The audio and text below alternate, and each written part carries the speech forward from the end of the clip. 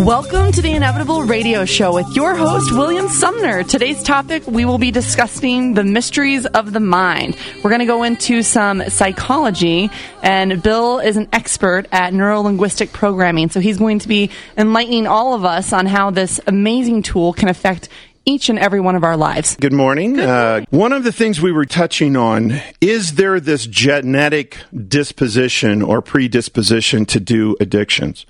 And the answer is absolutely yes, there is.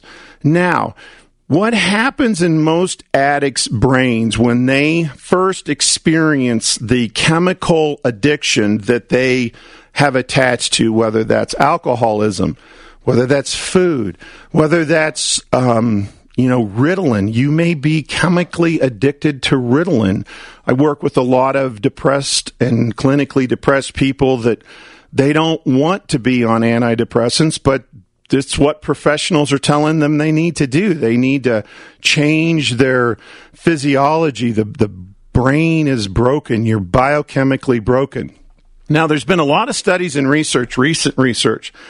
I want to go through for you the process by which the brain creates your blood chemistry. When your brain knows the meaning of a moment, and it knows the meaning of the moment because it's constantly scanning its environment, it's taking in, on average, over 4 million bits of information every second. 4 million bits of information every second. And it is taking that information and going, I know what this moment means. This moment is safe. This moment is dangerous. This moment is good. It's funny. This moment is bad. It's sad. It's tragic. It's anxiety. Whatever the brain determines that moment to be, it communicates with the hypothalamus. It will dump billions of neuropeptides in your blood system, and it will circulate instantly to every cell in your body, and it docks with a cell in your body, and it gives the chemically encoded instructions from your brain that this moment means this moment means that. What most neuroinhibitors do, you've heard that term, what they do is they are chemically built by pharmaceutical companies to dock easier in your cell system and lock up that receptor in that cell for a longer period of time than your natural neural hormones do. And it has no chemical instruction. So basically, it's putting a mute button on the brain. And now the brain is talking to cells saying, I'm depressed, I'm depressed, I'm depressed. The cells can't hear it. But at the same time, they can't hear for the few moments that you might have of laughter and joy. It can't hear that either. One of the largest downsides for the client work that I've seen is clients come in and say, well, I'm not as depressed as I used to be. That's a good thing, but I'm very flat. I don't feel happy. I don't feel joy either. And that is because you are neurally inhibiting what's taking place in this process. Now, the question to be asked is, are you broken? Is there something biochemically broken with you that you need to take neuroinhibitors? When you talk about the physiology of a craving or the physiology of what's taking place in your body, the body is so amazingly efficient that in clinically depressed people, they will look at the cellular structure, and where the average healthy cell has about 1,000 neuroreceptors, depressed people are down to like 6. Because the body just goes, why have the other 994 here? We never hear from them. We never use it. So it begins to manufacture cells without it. So sometimes when people fight not to be depressed, they do have a physical challenge. I'm going to talk to you about how to overcome that physical challenge. Thank you for listening to the Inevitable Podcast. Please visit our website for more information on this extraordinary coaching system at www.theinevitableyou.com. Then, sign up for your 2-week free trial of our membership to gain access to hundreds of hours of amazing content and tools just like this. Now, back to Bill. Are you biochemically broken and therefore you are clinically depressed? Or do you have strategies for depression and as a consequence you become biochemically broken? And the cool thing about the chicken and egg argument is it has no beginning and it has no end. And to solve this strategy problem for you, there is no beginning nor end. You can change blood chemistry through neuroinhibitors, and you can change how you think and how you create reality, and you will begin to change your blood chemistry. A significant number of clinically depressed and bipolar depressed patients, divided them into 4 study groups. Group number 1 got placebos. Group number 2 got their meds. Group number 3 got nothing. And group number 4, they had to smile hundreds of times a day.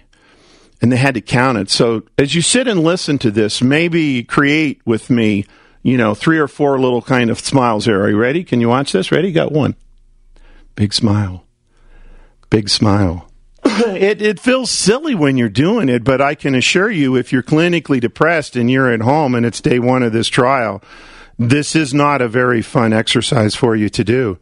Now, over the course of the study, which was 2 months long, which group do you think had the most order of improvement? And it was significant. It wasn't even a percentage increase. It was almost an order of magnitude increase. Yeah, because the smiling physiology, you're hardwired. Your brain and your emotions are hardwired to your body. You cannot be depressed if you're in happy physiology. If you stay in happy physiology, it begins to force biochemical changes into your body. This is something that most pharmaceutical companies do not want you to be aware of. And this just hit the news within the last couple of weeks. I don't know if you guys caught this. It was certainly on MSNBC News in a number of places, but they are studying talk therapy with psychiatrists, and they're looking at the amount of therapy versus pharmaceuticals. And as our pharmaceutical usage has gone up in this country, therapy being done by the psychiatrist and the psychological community has gone down dramatically. As pharmacology's gone up, therapy has gone down. We're no longer working on psychologically solving our issues. We are relying on pharmaceuticals. And what you're going to discover if you choose to run this process is that you have complete command and control over your reality creation process. So we got a couple of minutes. Shauna, welcome to the program. Hey, thanks. I wanted to ask if you were familiar with Gary Craig's work. He wrote a book called Emotional Freedom Technique. EFT, absolutely. He's a great man. Is it really true? I mean, it seems almost too good to be true, some of the things he talks about. It is absolutely true. The founder of that technology is a gentleman by the name of Roger Callahan.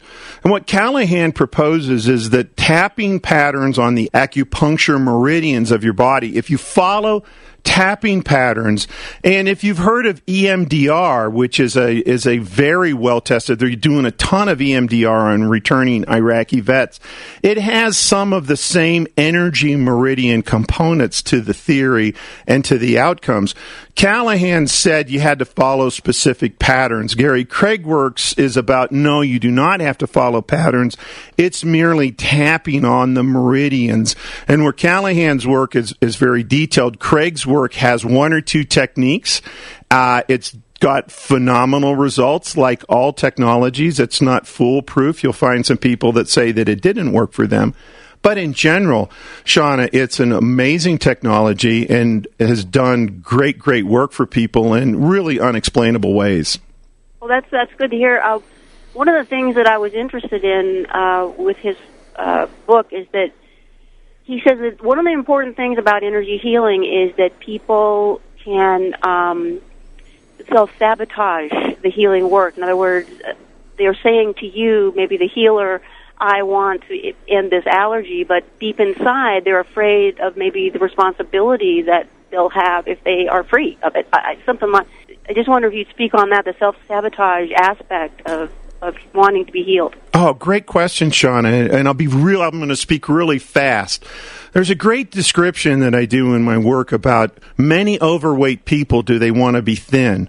And I talk about this because in reality, food doesn't have the same chemical addiction components to it that nicotine or alcohol does. And the fact of the matter is, while they really do at one level want to be thin, at a deeper level, they do not. And I'll give you a great example why. A lot of clients that come to see me, Their whole lives they've been recording, when I'm thin, I'm going to be amazing. When I'm thin, I'll have a new job. When I'm thin, I'm going to have a great relationship. Well, every diet they try virtually works, and as they begin to lose weight in another yo-yo cycle, that unconscious neural pathway they have programmed, when I am thin, I'm going to be amazing, kicks in and says, you got to quit your job. You got to ask out that model-licious person that you've seen every morning at Starbucks. You've got to be amazing now. And people will go, I'm not amazing now. I will be, but not now. Not yet. I'm not ready yet for that.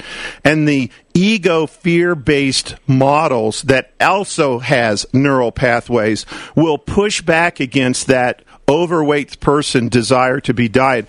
And that's how the neural programming for self-sabotage works. My last message, if you think you cannot be fixed or you think you're going to struggle through life the way you are, it is not necessarily true. You are not broken. You never were. You are a being of unlimited potentiality. You can change, and you can change powerfully. It's out there. It's available.